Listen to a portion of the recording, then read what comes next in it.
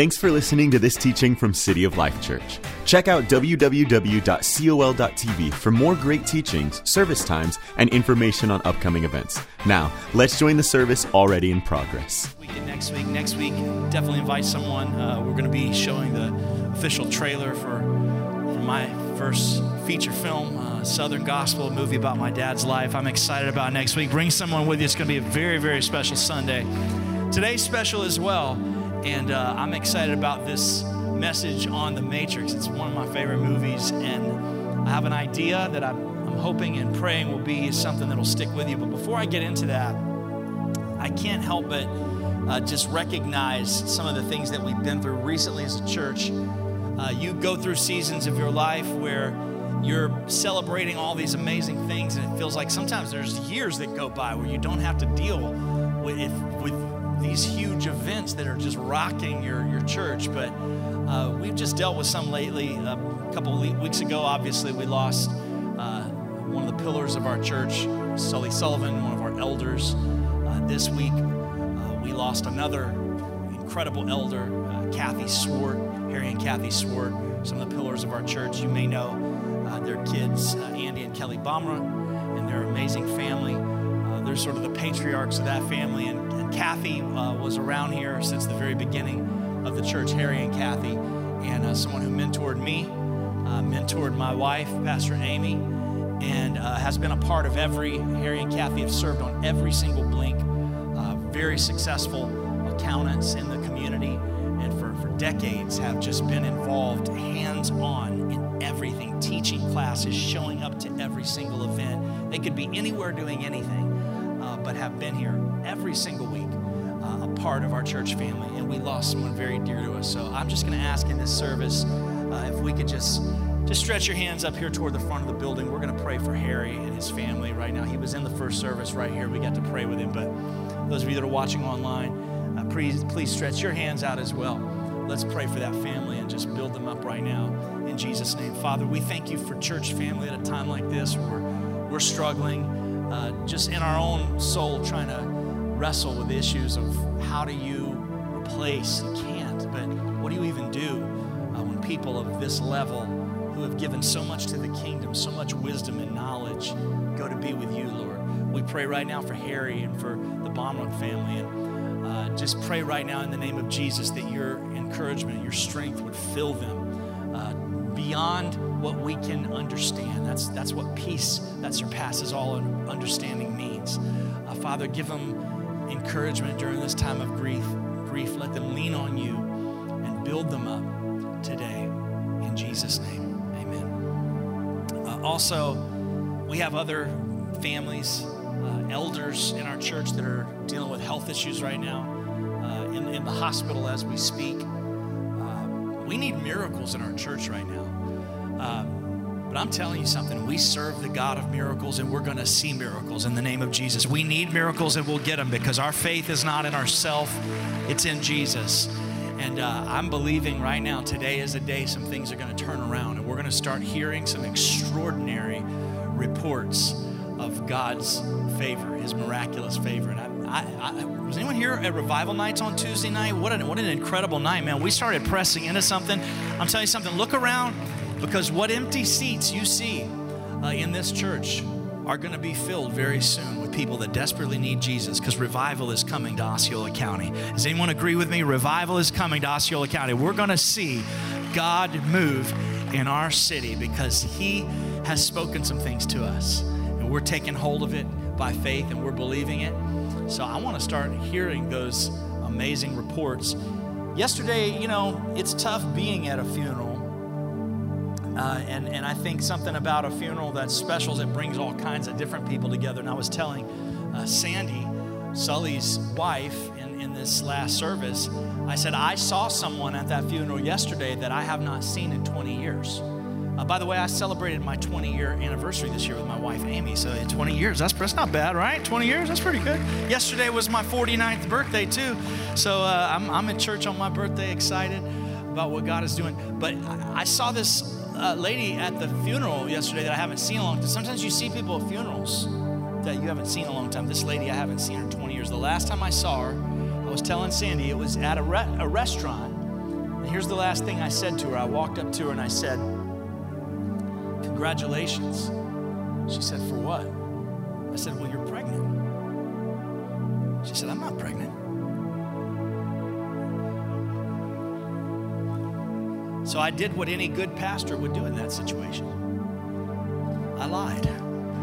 I said, somebody told me you were pregnant. I said, who told me? Who told me that? Who told? She said, I don't know who told you that. I just felt like a complete. So now, you know what my policy is now? I don't care. I mean, if you're giving birth in the lobby, the foyer of the church, I'm going to walk. If they say, Pastor, she's giving, I'm going to walk by and say, she doesn't look pregnant to me. I'm telling you, I don't know. I just stay out of that conversation. I'm done with the whole pregnancy. I learned my lesson. So I'm growing. Every year I'm growing and learning. Today, we are talking about the Matrix in this Blockbuster series. I got a pretty simple text scripture. It's Matthew chapter 5, verse 3. Here's the scripture. It says this: blessed are the poor in spirit, for theirs is the kingdom of heaven. Read that with me.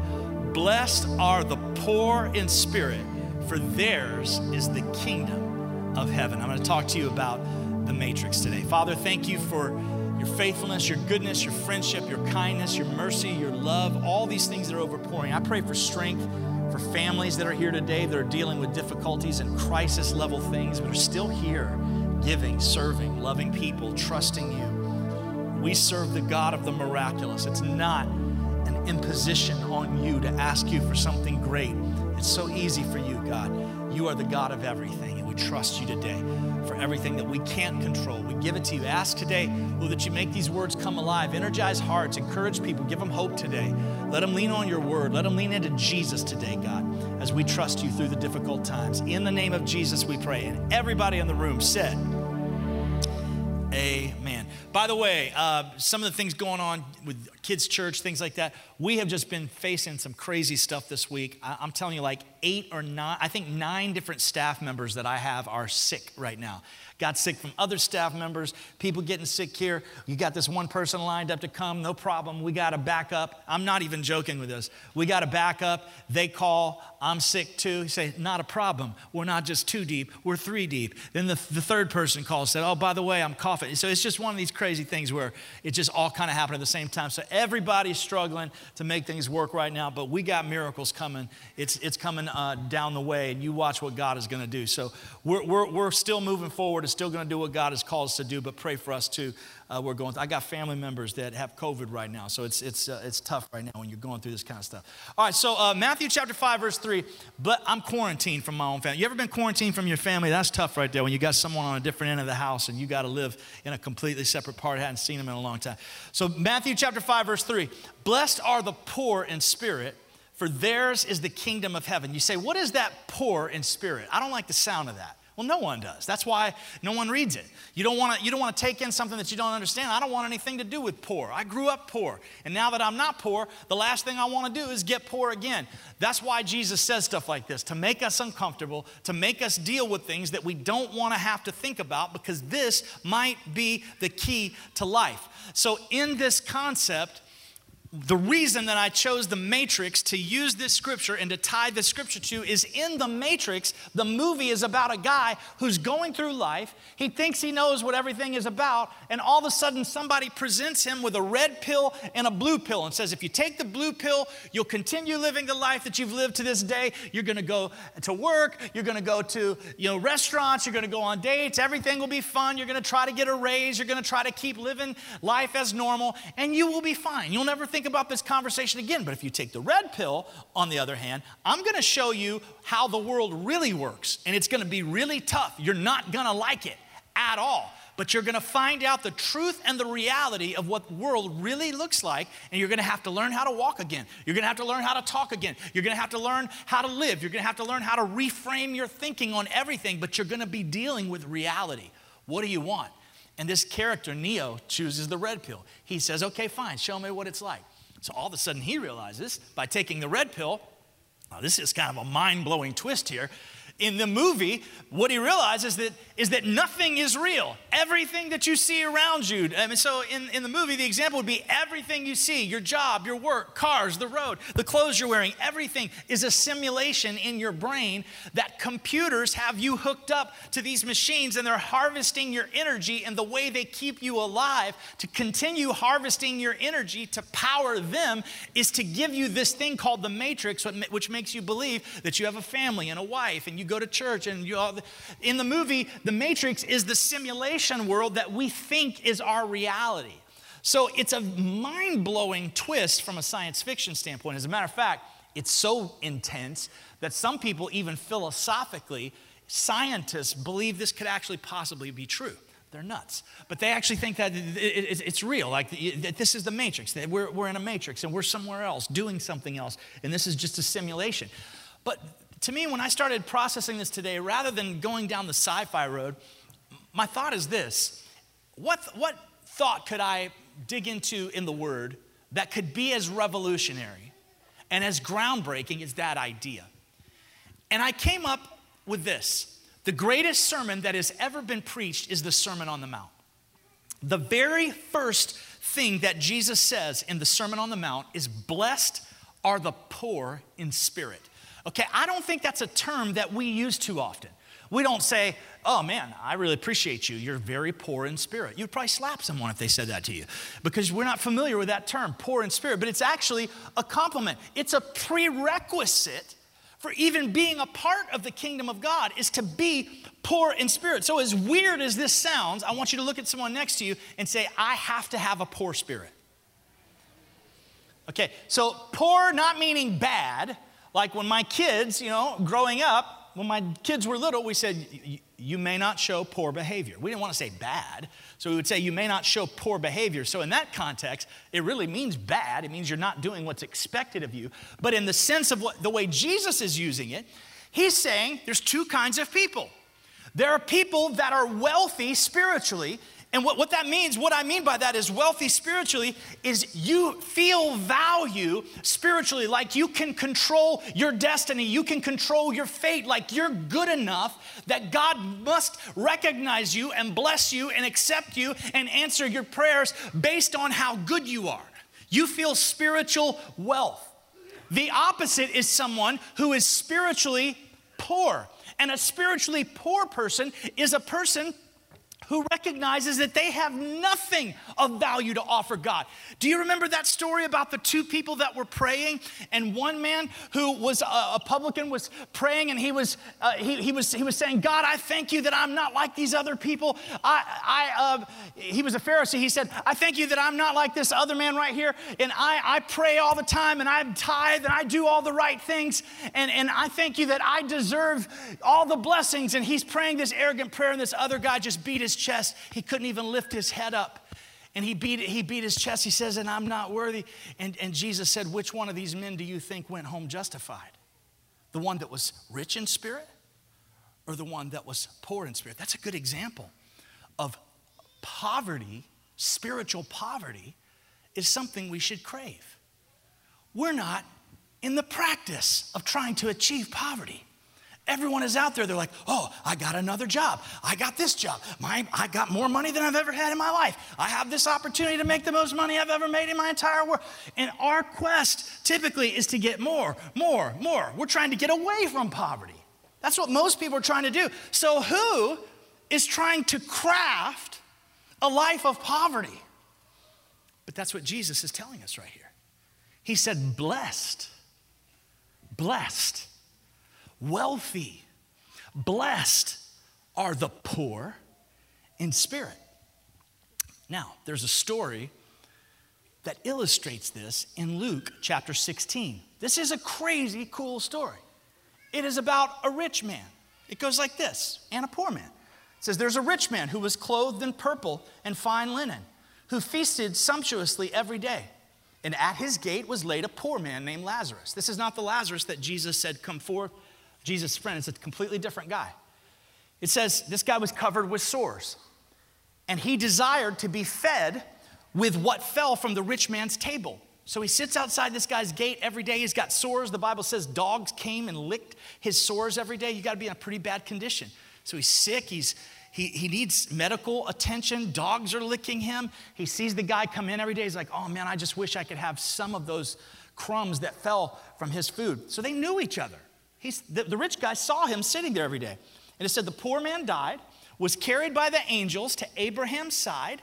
Now, we're not trying to get too detailed on the geography of the afterlife here today. That's not my point in using this story, is not that. But in this story, pre-resurrected Jesus, it's different now, and I can go into that in a different teaching, and I would love to do that if you'd be interested in that. But in this story, you have people over on one side. They're in this place called Abraham's bosom. Remember in the Bible when John leaned on the chest of Jesus and was like close to Jesus? I think that's why it's called Abraham's bosom, is it means Abraham is like the patriarch of the faith. And in the afterlife, pre-resurrected Jesus, people went to this place, and it was a peaceful paradise where there's comfort there.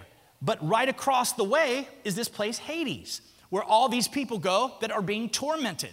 And it's basically like hell. But in this particular context, the people in hell can see the people that are in heaven, and they can talk to each other. And it says, he's carried to Abraham's side. The rich man died and was buried. And in Hades, being in torment, he lifted his eyes and saw Abraham far off and Lazarus at his side. So he's sitting there in pain. Why is he in hell? He rejected God. He was never poor in spirit. He was rich in his bank account, but he was rich in his spirit is what got him in hell. And what I mean is he thought he could buy his way to spiritual blessing. You can't do it. He thought he could control his way into favorable positions throughout his life and eternity. He couldn't do it. No bank account is worth anything eternally. Can I get an amen? No bank account is worth anything when it comes to eternal rewards. So he's over here in hell. He looks over, he goes, wait a minute.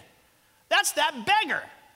That's that beggar that sits outside of my gate every day. So even in hell, being tormented for his sins and punished for his sins, he calls over to Abraham, who is like a patriarch of the faith, and starts ordering Abraham around. So he's not sorry for any of his sins. He calls out, he says, Father Abraham, have mercy on me and send Lazarus, ordering Lazarus around, who is being rewarded in heaven, to dip the end of his finger in water and cool my tongue, for I'm in anguish in this flame. And Abraham said, child, remember that in your lifetime you received your good things, and in like manner, Lazarus, bad things. But now he's comforted here, and you're in anguish.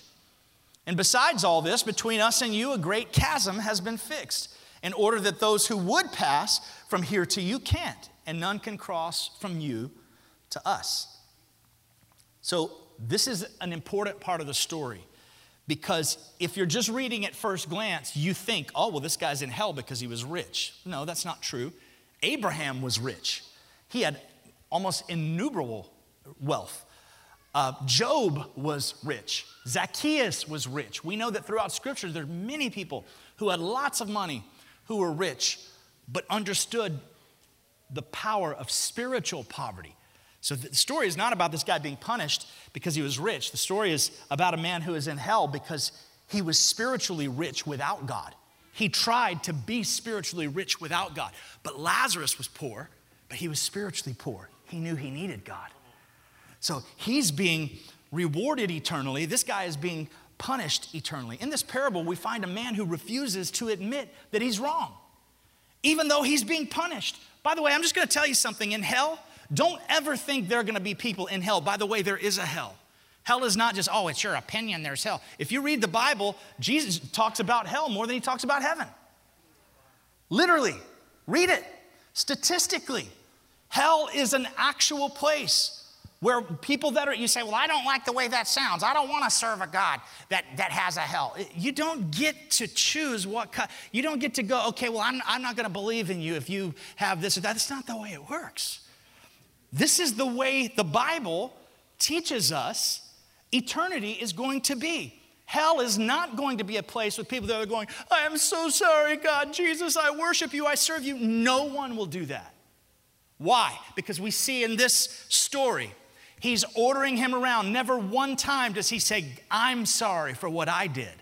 I'm sorry, God, that I pushed you out. I'm sorry that I tried to do it on my own. No, he goes on, and if you want to finish the story, he says, okay, well, if he can't come over here, send him to my house to tell my 5 brothers, because they don't even know about this place. He's mad. They don't know about this place. They need to find out. And Abraham goes, look, dude, they got the Bible. He says he has Moses and the prophets. That's saying the Bible. They have the Bible. Have them listen to the Bible. He goes, well, they won't believe that. Send somebody. He goes, look, if they don't believe the Bible, then they're not even going to believe somebody that's resurrected from the dead. He says, I could send somebody to their house right now that's resurrected from the dead, Lazarus, and if they don't believe the Bible, then they won't believe someone that's resurrected. It's the same way today. Not only do people not believe the Bible, but there is someone who has been resurrected. Revelation 3:20, Jesus says, behold, I stand at the door and knock. If any man will open the door, I will come in and I will fellowship with him and he with me. Jesus is knocking on the doors of hearts every single day, but people choose to reject him.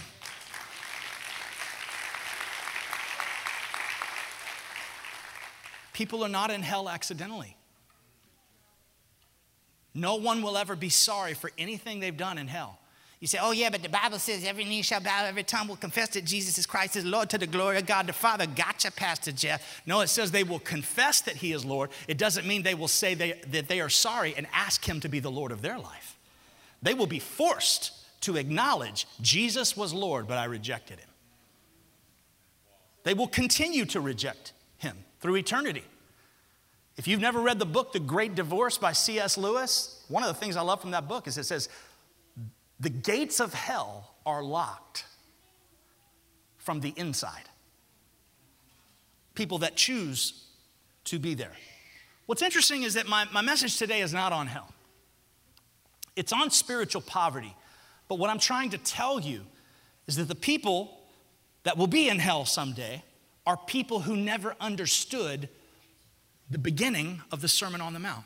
Blessed are the poor in spirit, for theirs is the kingdom of heaven. If you want to inherit the kingdom of heaven, you have to be spiritually broken. You have to be spiritually humble. You have to be like that man that was praying, that beat his chest and said, God, I don't even deserve for you to listen to me. I'm a sinner. Have mercy on me. I'm just a sinner. It said he beat his chest. This has to be the posture of our spirit. You can't come fixed to God. You can't come with everything put together. That's why I love when I meet people that go, I'm a mess. God would never want me. I go, no, you're perfect. That's exactly what God is looking for. I worry about people say, okay, what can I do here? I've run 45 ministries in my life. Here's the ministry that I have. You need to use, but here's what I need to do. What do I do? What do I do? I worry about that. Why? That's not spiritually poor. That's spiritually rich and is dangerous. Sounds a lot like this guy that was over here. I've been there before. I've been down that road.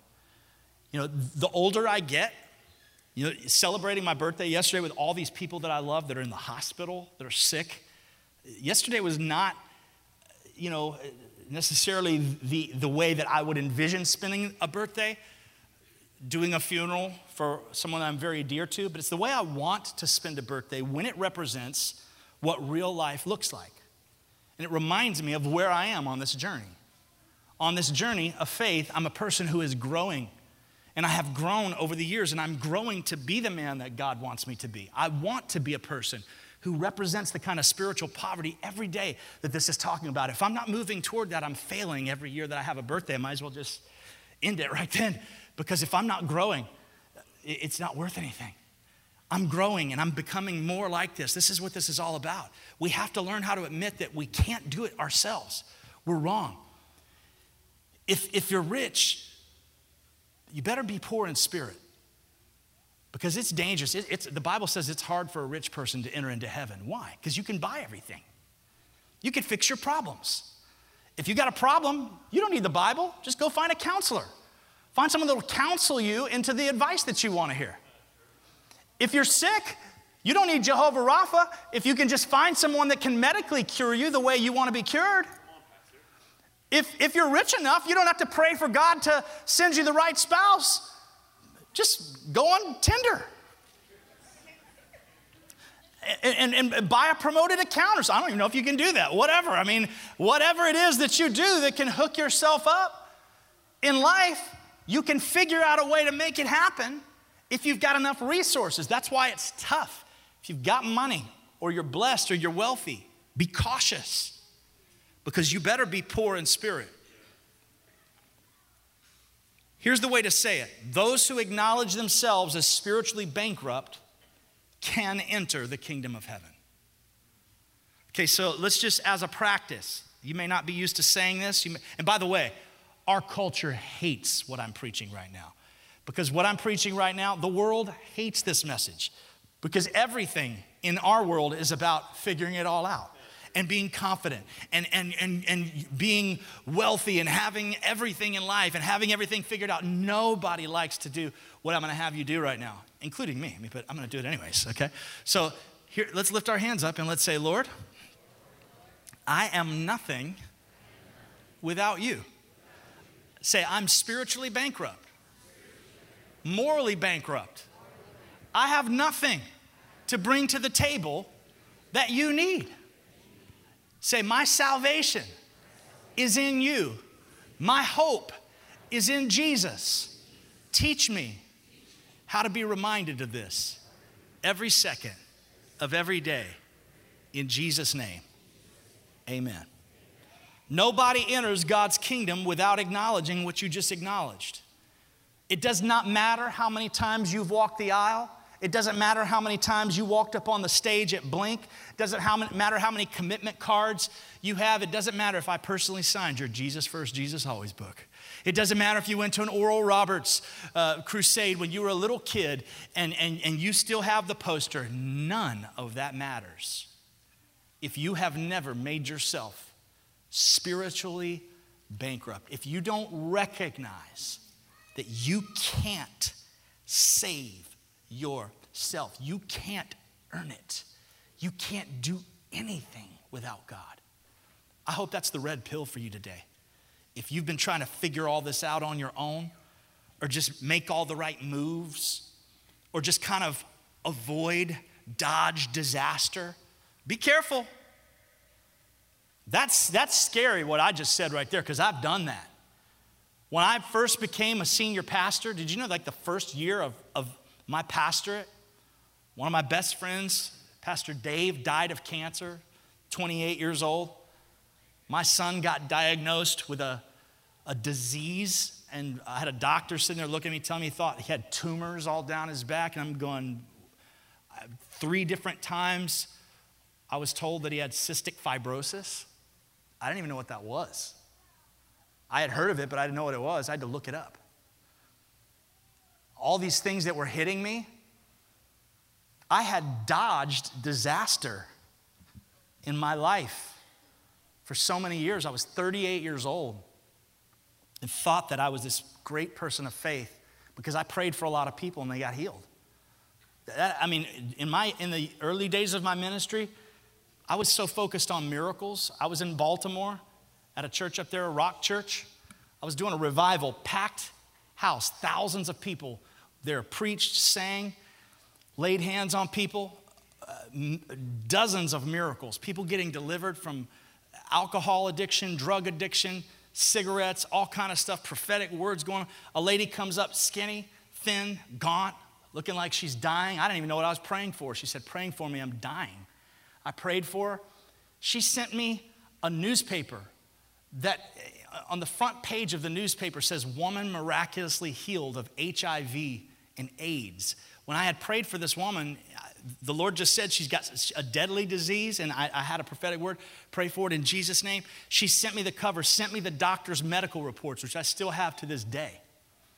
And she got healed of AIDS in that. But you know what's interesting is I saw the power of God move in my life and through ministry in other people, but I had never had to deal with a lot of personal things in my life. I had dodged a lot of disaster, and I actually was not poor in spirit because I thought I could figure a lot of things out. It was only when I faced these things that I couldn't do anything about that I had to figure out what it was to become poor in spirit. And I sat in my closet in the dark. It's not my proudest moment. But I turned all the lights off for almost 24 hours and tried to rebuild what I know about life. You know what I came to? I came to the point where I said, God, I have nothing. I am nothing and I can do nothing without you. You have to be my everything. And I had to rebuild everything I am from that point. That's the first time in my life I think I ever got to the point where I realized that I had to be poor in spirit if I was ever going to be a real part of the kingdom. And I got to stay there. I got to remind myself of that. You have to acknowledge that you're spiritually bankrupt to enter. And let me tell you, you say, well, I'm not sure I fully understand what it is. Okay, well, then let me tell you what it isn't. Poor in spirit is not someone who has low self-worth. And you meet all these people that are all the time talking about how they're nothing, they're nobody, they're losers. You've got a confidence problem. I mean, you need to read some scriptures about you're the righteousness of God in Christ Jesus. You need to be encouraged today. That's not what poor in spirit is. It's not the absence of self-worth. It's not that we believe we're zeros. That attitude is not even scriptural. You know, Christ's death on our behalf teaches us that we have great value. Also, poor in spirit doesn't mean people that are shy. You're like, I'm shy. That doesn't mean anything. That's not poor in spirit. There's a lot of people that are shy that are really arrogant. It's not being shy. And, you know, it's also not people that tell you how humble they are. You ever met someone like that? My dad always talks about this one guy he met. He goes, hello, nice to meet you, Pastor. I just want to let you know I'm the most humble man that you will ever meet. Isn't that the opposite? You don't want to talk about that like that. So it's definitely not people that want to show you or always, photo op every humble thing they do. One of my favorite theologians, David Martin Lloyd-Jones, I love his stuff. If anyone ever is wondering kinds of people that I read or people that I enjoy following, he was an incredible man. I love his thoughts on the Lord and on the Bible. But he tells a story of meeting a guy that had this bad attitude. I can't stand this attitude. I've seen this a billion times. He says that David Martin Lloyd-Jones arrived at the train station to preach at a church, and this man walks up and he rips his suitcase away from his hand, and he says, I'm the deacon in the church where you're preaching tomorrow. He says, I'm a nobody, a very unimportant man. Really, I don't count. I'm not a great man in the church. I'm just one of those men who carry the bags for the minister. And David Martin Lloyd-Jones observed, he was so anxious that I should know what a humble man he was, how poor in spirit he was, yet by his anxiety to make it known, he was denying the very thing he was trying to establish. So by telling him how he was a nobody, I'm nothing, I'm just the guy who carries the bags, he wanted him to know, so desperately to know how humble he was that he was betraying the very principle he was trying to convey. That's not what poor in spirit is. What does it mean? Well, the Greek word for poor is tochos, P-T-O-C-H-O-S. And it comes from a word that means to cower and to cringe like a beggar. If you say, well, that's not like me, well, you should worry a little bit, because that's what our spirit is supposed to look like. Our spirit is you say, well, I'm supposed to be confident. I thought I was supposed to have confidence in Christ. Oh, catch this. If you want to know what confidence in Christ looks like, it starts with this. And let me tell you what I mean. You might have heard me say before in Jesus First, Jesus Always, that there's only one throne on your heart and Jesus won't compete for it. What does that mean? It means that if you try to rule your life, Jesus will let you do your thing. He'll stand back and wait. But the moment you step off the throne and go, I can't do that, I'm not good at this, I can't do this, he'll go, and you go, yeah, he goes, okay, good, just get off, okay, I got this. He'll jump right on. See, if you think you can heal yourself, Jesus will go, you want to try that? Because I'm actually really good at that. Okay, you got it? Okay, I'm good, I'm right here. But the moment you go, you want to fix your own marriage? Jesus goes, yeah, you think you, oh man. Yeah, that's not going to work. Okay, I'll just be over here. I'm gonna have an Oreo and drink some Mountain Dew while I wait on you. That's bad. He'll just wait. That's what I mean, he won't compete. But the moment you go, God, I'm nothing. I can't. He goes, I can.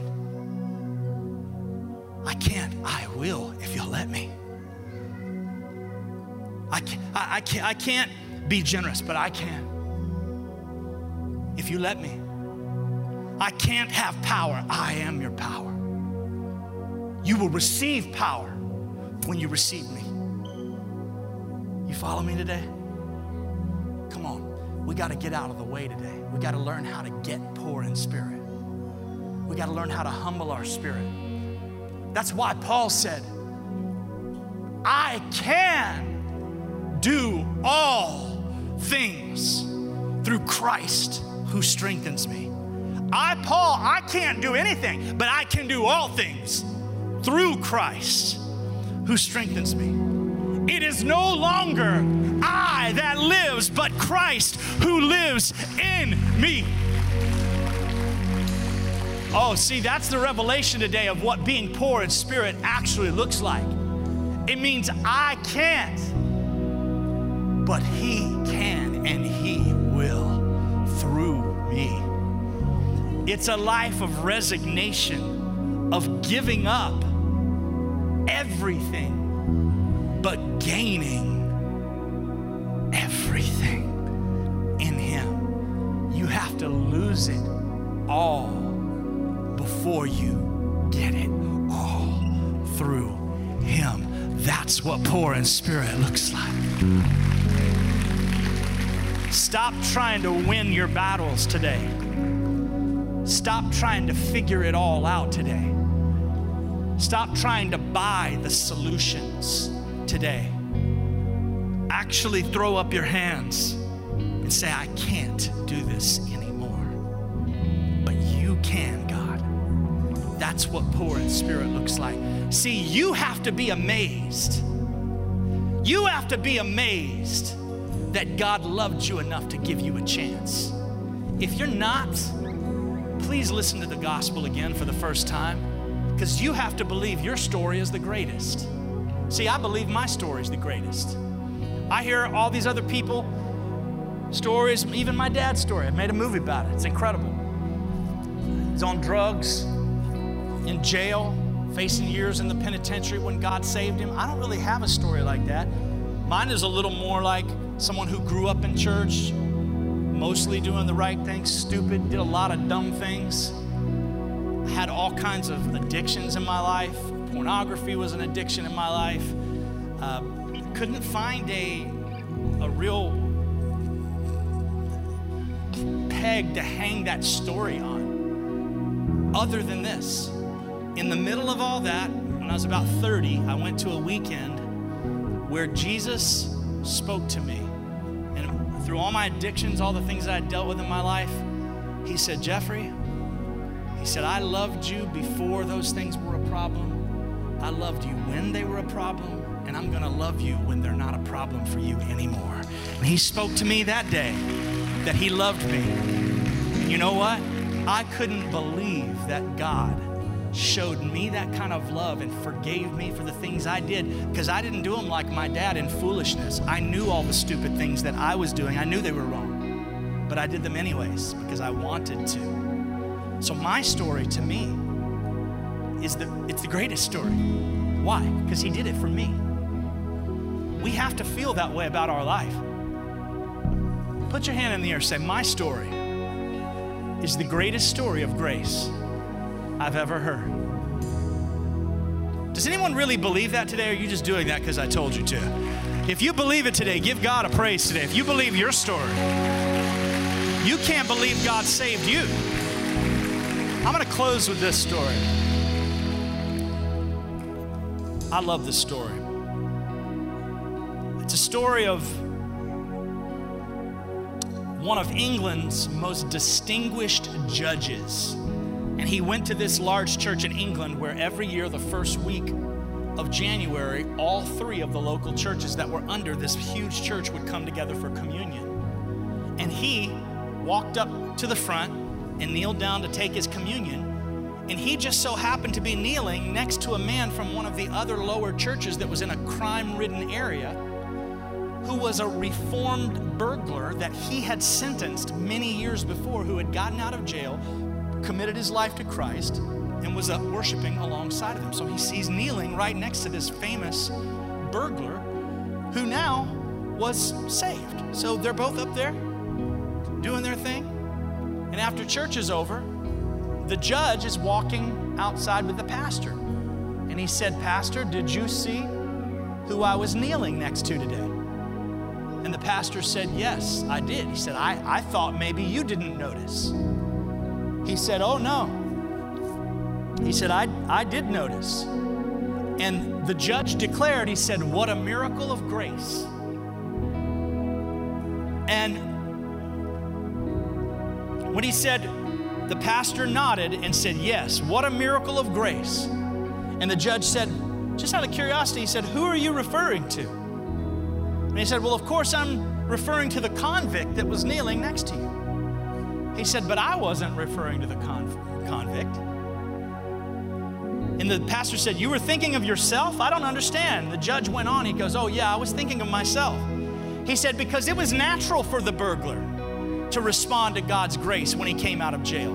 His life was nothing but a desperate history of crime. And when he saw the Savior, he knew that there was salvation and hope and joy for him. He understood how much he needed that help. But I was taught from my earliest infancy to be a gentleman, that my word was my bond, that I was to say my prayers, go to church, receive communion. I went to Oxford. I got my degree. I was called to the bar and eventually ascended to the high position of judge."